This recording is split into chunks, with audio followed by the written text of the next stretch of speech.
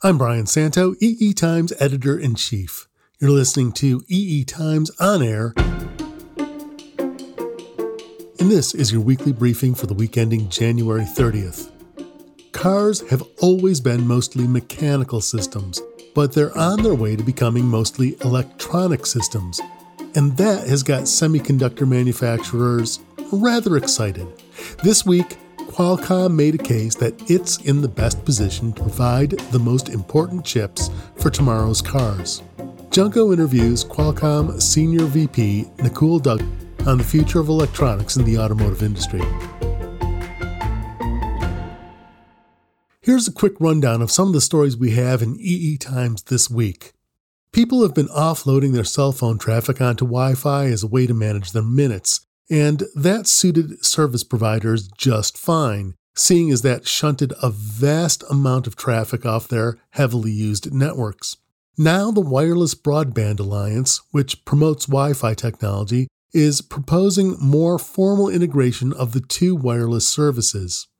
The dream of putting autonomous passenger cars on the road has been indefinitely delayed, but there will be autonomous vehicles on the road this year. We've got a rundown of the autonomous vehicles you might see running around in your neighborhood. And why are we talking about autonomous passenger vehicles?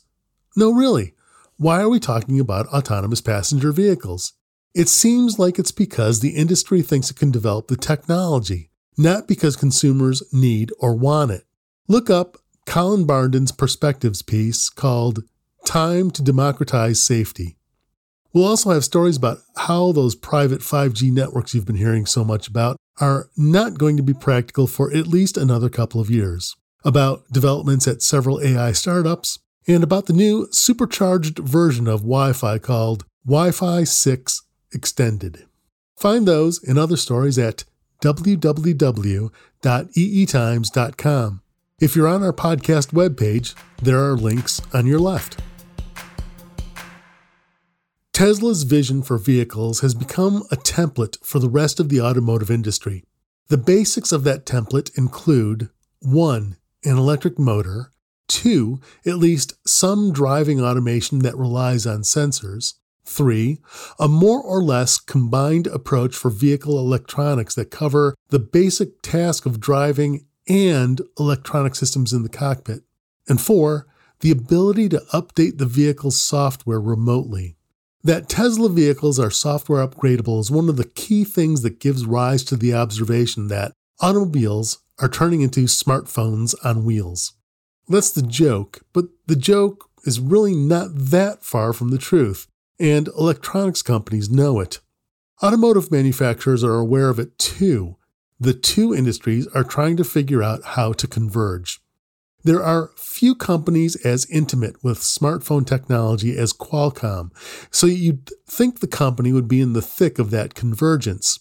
And yet, among semiconductor suppliers, Qualcomm has been perceived as a laggard in the market for assisted driving and autonomous driving systems.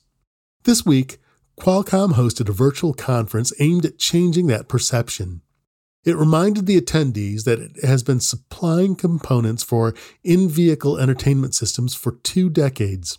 More recently, the company has been getting adopted in other automotive electronic systems as well. It now has design wins from 20 different automakers, including many in China, for digital cockpit systems. The company recently signed a splashy deal with GM, which plans to use Qualcomm's driver assist technology, which is called the Snapdragon Ride platform. Coinciding with the conference, EE Times global editor Junko Yoshida had a conversation with Nakul Duggal, the Senior Vice President and General Manager of Automotive Products at Qualcomm Technologies. Junko asked him to characterize the automotive market today. Clearly, tremendous amount of activity going on in the automotive space across the board, which is great because that is exactly what you would expect as an industry gets reinvented. For us, there are 3 trends that are very important. One is more connected. The second is more autonomous. And the third is more electrified or more electric.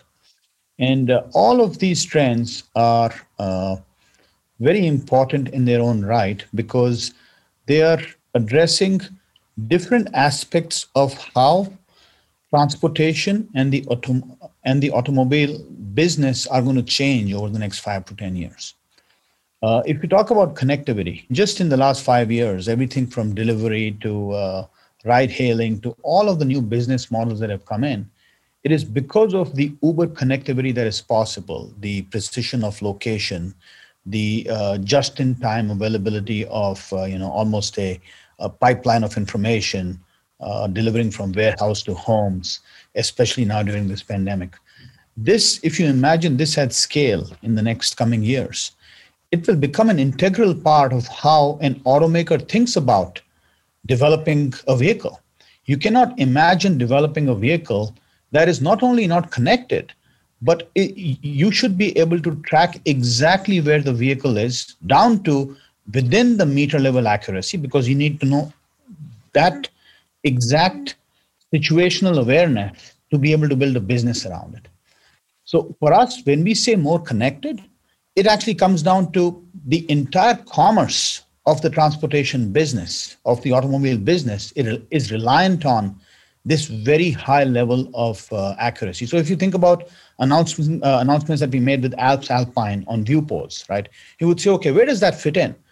Well, it fits in right in the heart of knowing how do I, without spending a lot of money, get to that very high accuracy. Of course, we will need 5G. Of course, we will need GNSS. Of course, we will need compute. But the problem we are solving is how will you create new businesses by getting to that level of accuracy through connectivity? That is one simple example, right? Another big example, of course, is the cockpit, right? We've been talking to you about the digital cockpit for a long time. That business continues to do very well. One thing that is very unique about the auto industry and the car with respect to the cockpit is there are two things that are happening. One is the inside of the car is being reinvented continuously. It is being reinvented because it is receiving technology from the consumer ecosystem. Let's take, for example, a voice assistant, right? You are driving hands-free. You want to talk to Alexa. It will connect you to the network. It will open your garage door, etc. These are things that have come from the consumer industry into the auto industry. Then you think about things like, I want to remove my side view mirrors and replace them with displays. I want to be able to, on those displays, have blind spot information. I want to be able to put safety information inside that. Now, what have I done? I have actually taken something that used to be a mechanical device. I have made it an electronic part of my cockpit, and I'm putting safety information on it. This is a very auto-specific problem statement. This isn't something that you would have expected people to spend a lot of time thinking about.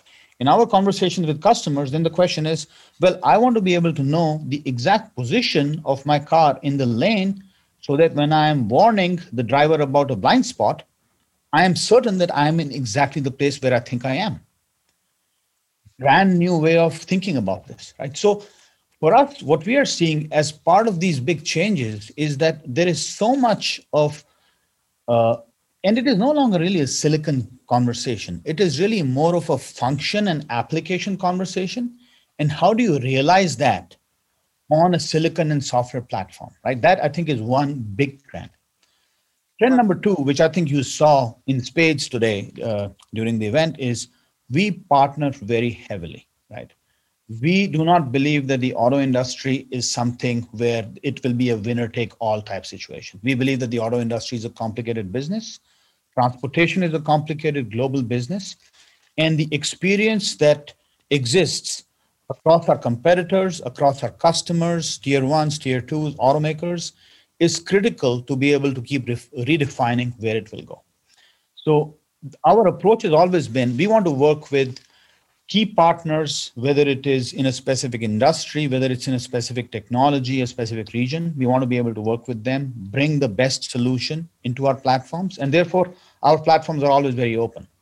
We are one of the few companies who will say, we are very happy to work with Google on Google Automotive Services, but Alexa is also an assistant that a lot of people use. We should be able to pre-integrate that into our DSP, right? Junko asked Dougal to talk about how autonomous driving fits in to the auto industry's plans and Qualcomm's response to those plans. So we had talked about Veoneer last year. We made the announcement today. Veoneer has set up a dedicated software entity called Arriver. Arriver will focus only on the stack part of the business. So one thing very important to keep in mind is that our partnership is with Arriver, right? Veoneer for us is like any other tier one, like Aptiv, like Bosch, like Continental, like many others. Our partnership is with Arriver, and it is for the stack. And what we are trying to do is to be able to create more options in the marketplace where we will pre-integrate and pre-validate on a reference platform the Arriver Vision Stack on Snapdragon Ride. We will optimize for parking the Valeo solution, the Valeo Park for You solution. In the past, we have done this with Zhongmu and many other companies. And we are now partnering with Seeing Machines for DMS. And so what we want to do, just like in the cockpit timeframe, we created a solution that was very complete and fully thought through. We want to go do the same exact thing for an L2 Plus platform. Now, if you remember last year, I think you rode in our Avante vehicles, our L2 Plus vehicles, right? So we know quite a bit about this space, right? This is not a space that is new to us. But what is very important for us is to be able to work with partners that have, number one, a hardened and commercialized solution, something that is actually tested with miles on the road across various parts of the world, number one. Number two, it is safety grade. Software that is written to a safety standard. So not something that works in a demo, but then you can't actually deploy it. It has to be able to meet regulatory requirements, NHTSA requirements, NCAP requirements. And so the approach that we've taken is, okay, there are lots of different options that are out there. There are some options that are, let's say, trying to move the industry into a certain direction very quickly. But the feedback that we get when we talk to our automaker partners is they really want to be responsible for the driving behavior of the car. If you're a car maker, you want to be responsible for how the car drives. You don't necessarily want to give those keys over to somebody that is just going to provide you with something generic. So you heard the announcement today with General Motors. We are working with them in the ADAS space. GM is a very, GM was a tier one, very high quality automaker, innovating in so many areas. I look at companies like GM as the benchmark for what the automotive industry is vying to be in terms of being able to take full ownership of their future and the innovation that will be needed. And to that end, we are building platforms to go help accelerate that as much as possible.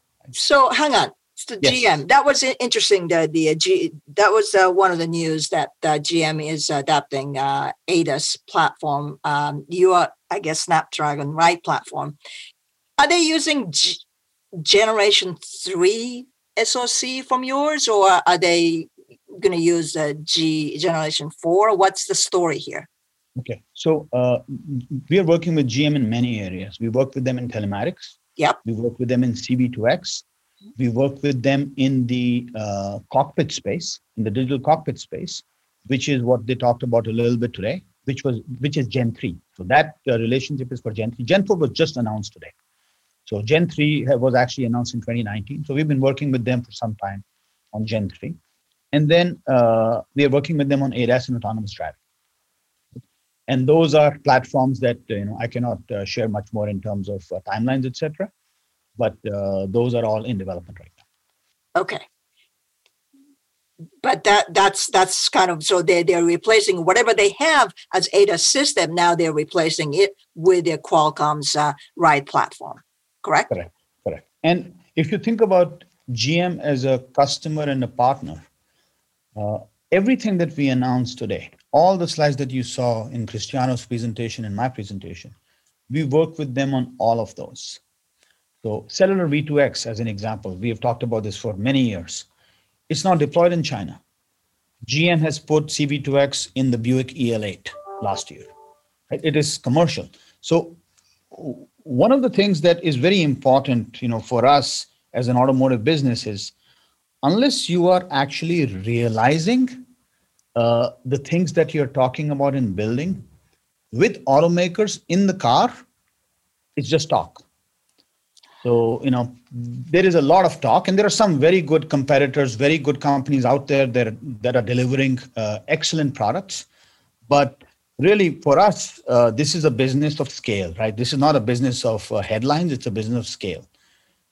And if you want to get to scale, you have to partner with many different people, because this isn't something where, look, we are not a company where we are going to say, hey, our brand name needs to be right alongside our customer's brand name. No, we are an ingredient brand. We are behind the scenes. We are going to support our partners and customers to be successful. We are not going to be standing aside them and talking about how great we are.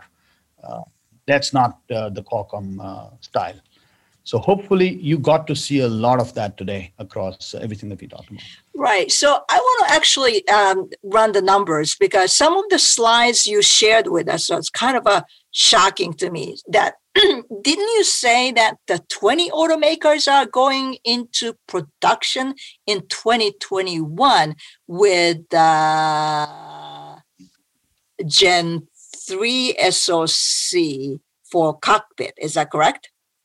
So we actually have a number of different automakers that are already in production. Yep. Even all of 2020, and then there are several that are continuing to go into production across all of our various cockpit platforms. But today we have, I would say, over 20. There are now so many new automakers that are coming up. We have over 20 automakers that are using the digital cockpit solutions. And Claudine, I'm sure, can provide you with a list of names, should you like to have that. Okay. So one of the things that, I'm kind of interested in digital driver monitoring system, because not a lot of other companies are talking about it. And you're the kind of interesting chip companies sort of putting the DMS kind of front and center when you talked about the both the cockpit platform and actually ride platform. I guess from what I understood, listening to some of the panels, some OEMs actually prefer to do the DMS on cockpit platform, and others are planning to move to ride platform. Is that right? Yeah, I was actually amused a little bit that Colin caught on to that DMS comment, because I did not realize that it was that interesting. But I mean, I'll tell you where it comes from. Yeah. When you are in the middle of this cockpit business, and we are working with everybody, DMS and OMS and CPS are standard requirements. I mean, this is what automakers want to put into their cars. This is not something that people are thinking about or experimenting, etc. We have been building the enablers for DMS internally inside the company for over 3 years. We have a lot of deep learning capability in that space. We have a lot of CV. We do a lot of head tilt, pose detection, the eyes, the mouth, are you smoking? There are all kinds of things that are happening in this space. And we've been showing this at CES. Now, we are not going to be building a DMS solution ourselves.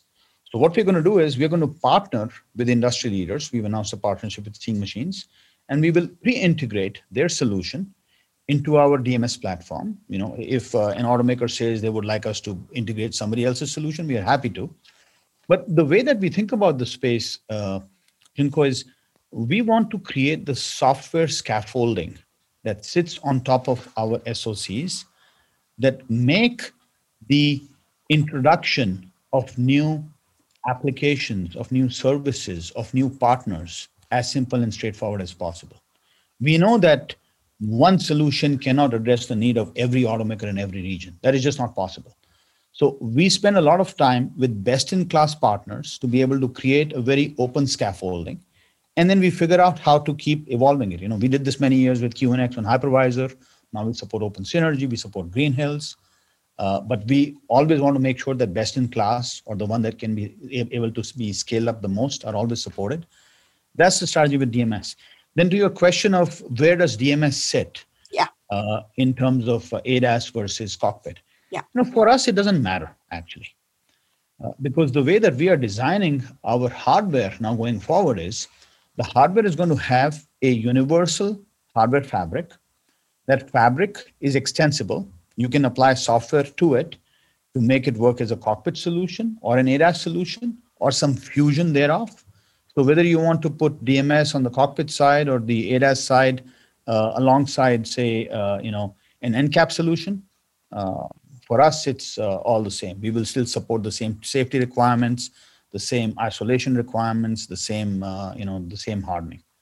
So tell me about this fabric. You said there are building blocks that are common in both platforms. Is that correct? Yes. Yeah. So I think this is kind of where I go to the more electrified part of the conversation. So the one thing that changes for us when we talk about more electrified is really it is an opportunity for the car architecture to move from a traditional combustion engine architecture to an electric vehicle skateboard, right? It is a battery powered solution. It doesn't really need to have any of the traditional legacy architecture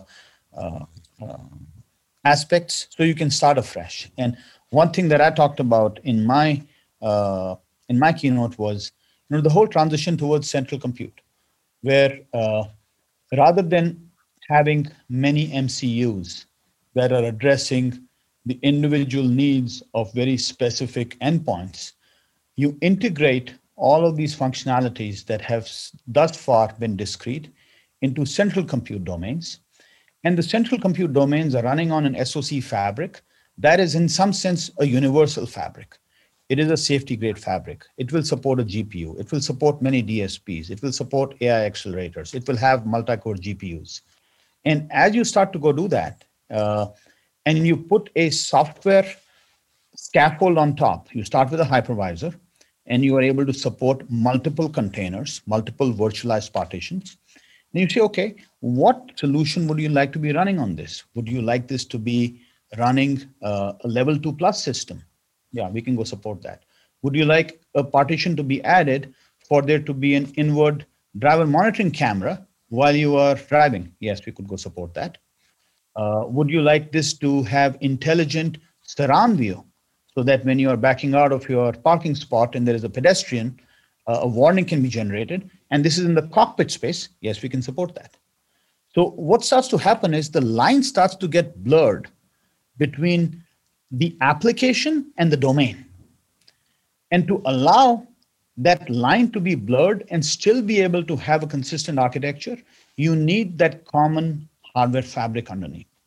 So you can put in line card 1, line card 2, line card 3 that are all in some sense the same type of compute, but they have different personalities.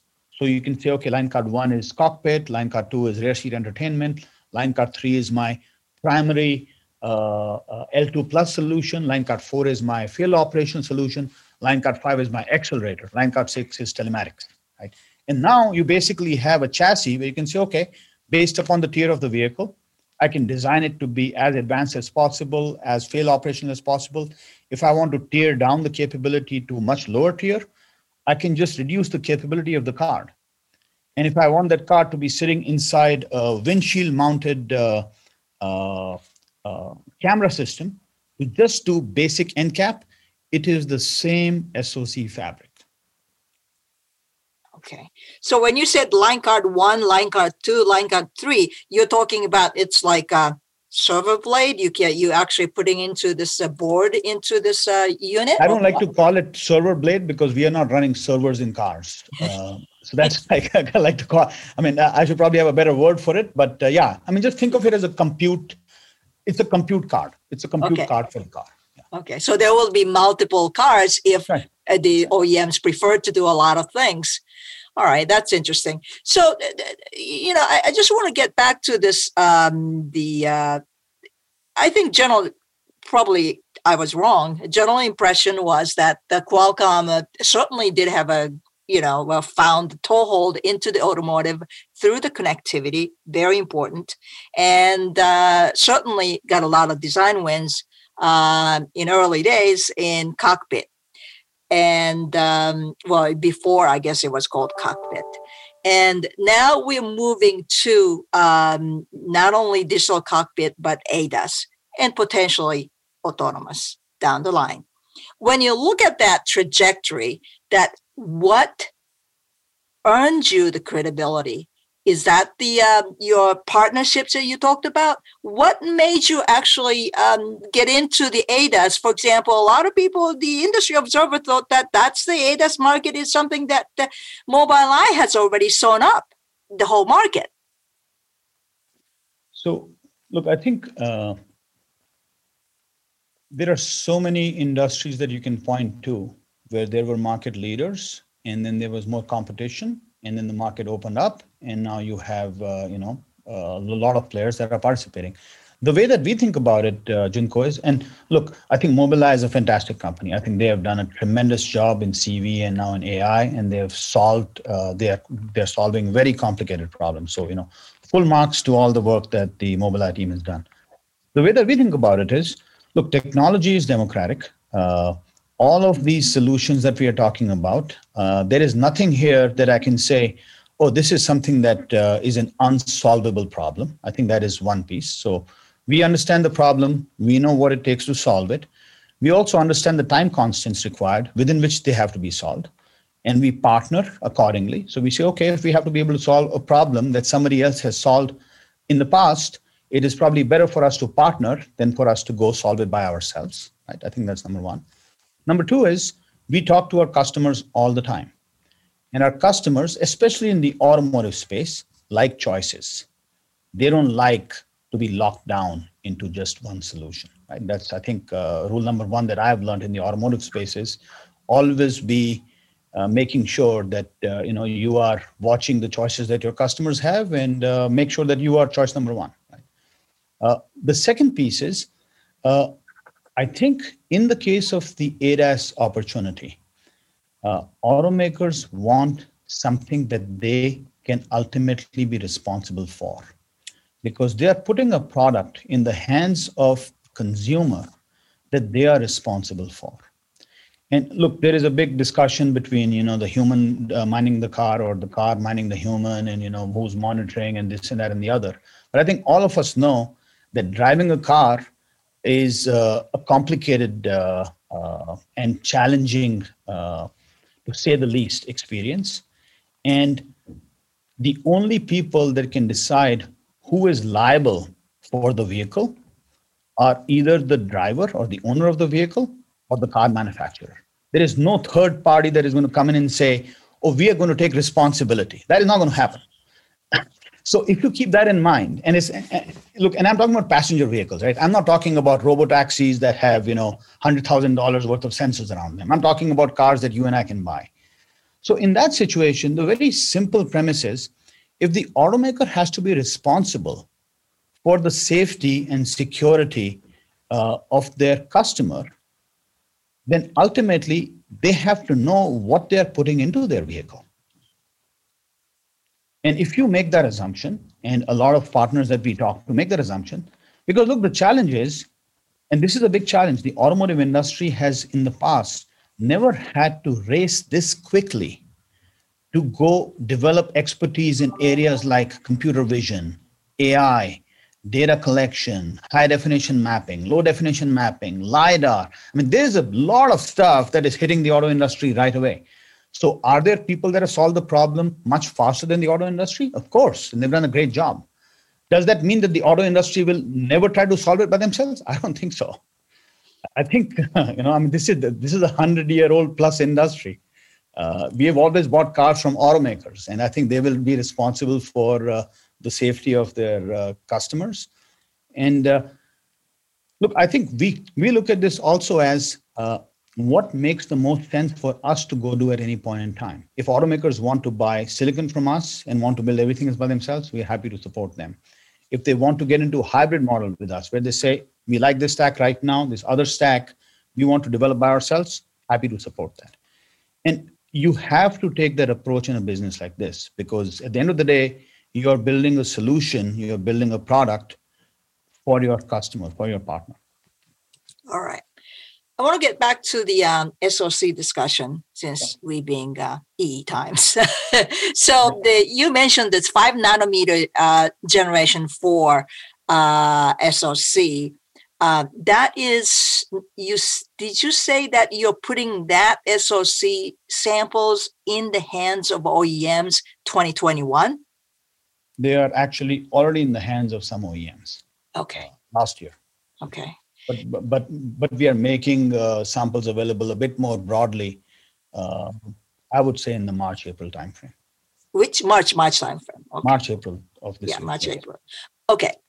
Now, does that mean that this chip will go into the series production when? 2024 or 2020? The earliest customers that we are talking about are actually early 23. Okay. Yeah, but those are probably at the really bleeding edge. But I would say late 23, early 24 is probably what is the more typical. So we are seeing, Junko, about I would say between 18 months and between 18 months and 30 months from the time that customers get their hands on silicon to when they go into vehicles, depending upon which part of the world they are doing this in. And so we will see, for example, we introduced Gen 3. We got silicon in the hands of customers in the late 2018 timeframe. Mm-hmm. We've already put Gen 3 cars on the road last year. So that was within 24 months. Right. And you will see a lot of that this year and next year. The larger automakers will all deploy Gen 3 next year. Okay. Some are starting to deploy this year. Okay. And Gen 4, I would say, maybe a little bit faster, just because of the way that certain automakers are behaving in terms of how quickly they want to bring new technology. Wow. Okay. Let me ask you this then. As for Gen 3, we previously talked about the more than 20 companies already, including the ones in the past, the more than 20 companies signed up for it. What about the ADAS? What sort of design wins, except for the GM, whose time frame you can't talk about? Who else have you signed up for the ADAS solution? Yeah, so we are not disclosing number of companies or which companies for a variety of reasons, but they are all fairly confidential. But we are engaged with a number of different tier ones and automaker designs as we speak right now. Okay. Keep in mind also that the timing on the L2 plus silicon, we have just gotten silicon in the hands of customers late last year. The accelerator has been available for longer, but silicon has only been made available late last year. Yeah. So there is a lot of activity planned in 2021 to be able to go ramp that up. Okay. And then the other part of the announcement was, we introduced the extension of Gen 4 for the NCAP level 1 tier. That is targeting cars on the road in 24. Wait a second. What do you mean extension of Gen 4 SoC to NCAP? Let me explain. So last year at CES, when we announced Snapdragon Ride, we had talked about mostly L2 plus and beyond. Right? We hadn't really talked about L1, NCAP, any of that. And the L2 plus and beyond we were really talking about, hey, you can get, 60, 200, 300, 700 tops, depending upon how you configure the solution. What we announced today, what I was talking about today was we are extending the roadmap by actually focusing on the lowest tier of the market, the NCAP and L1 tier. So this will be a 10 tops product in a sub 5 watts budget for a windshield mounted solution.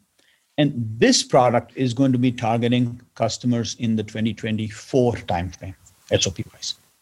Okay, let me switch a gear. That L3. What's your take on L3? We talked about L2 and we kind of skipped over to L4. What are you hearing from your potential customers about L3? Yeah, I think it's very straightforward. I think it comes down to liability. Right? It comes down to at what point in time are automakers going to be comfortable where they say, I would now like to offer a service to my customer where even if the customer is disengaged, I'm able to take the vehicle over. I'm able to guide the vehicle to a complete stop. I'm able to deal with the situation where the driver is impaired or unable to respond. There are many ifs. There are many if conditions. And what that means really is, look, to me, you have to boil it down to the economics. will you or I buy a vehicle where we will say, I would like to have a vehicle where I will pay a lot of money for all of the sensors, all of the compute, all of the continuous development that the automaker has to keep doing over the life of this vehicle. So I have the opportunity to not pay attention when I'm driving the car. I think the line between L3 and L4 then starts to get a little bit blurry. And really then the question that you're asking is this a passenger vehicle? Or is this a vehicle that is being designed for really the path towards L5 or control L4, where you are a long distance truck that is driving on a freeway for miles and miles and miles, and you are putting in a tremendous amount of sensors and compute and field operational capability, because it makes a lot of sense for that type of an application. 100% aligned. But can you bring that down to a $50,000 vehicle and then give the assurance to the customer that they are no longer liable, you're liable?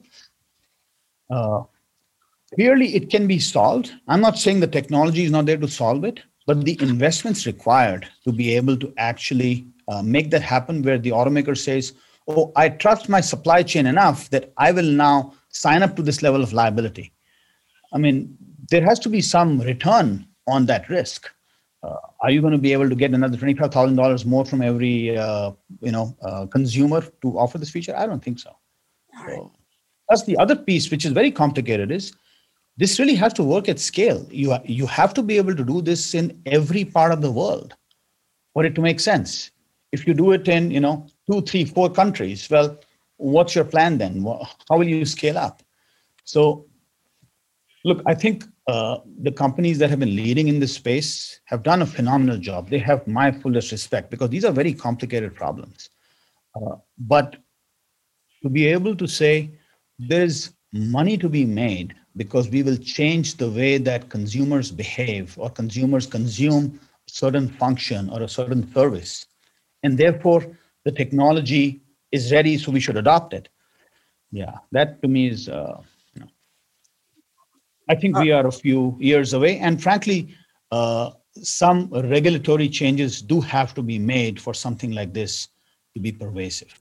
That was Junko Yoshida with Qualcomm Senior Vice President Nakul Duggal. On our website, you can find a story from Junko that provides additional details on the conference that Qualcomm hosted earlier this week. The story is called Automotive: Qualcomm's in it to run like hell. That wraps your weekly briefing for the week ending January 30th. Thank you for listening. The weekly briefing is available on all the major podcast platforms, but if you get to us via our website at www.eetimes.com/podcasts, you'll find a transcript along with links to the stories we mentioned. This podcast is produced by EE Times. It was engineered by Taylor Marvin and Greg McCrae at Coop Studios. The segment producer was Katie Huss. I'm Brian Santo. See you next week.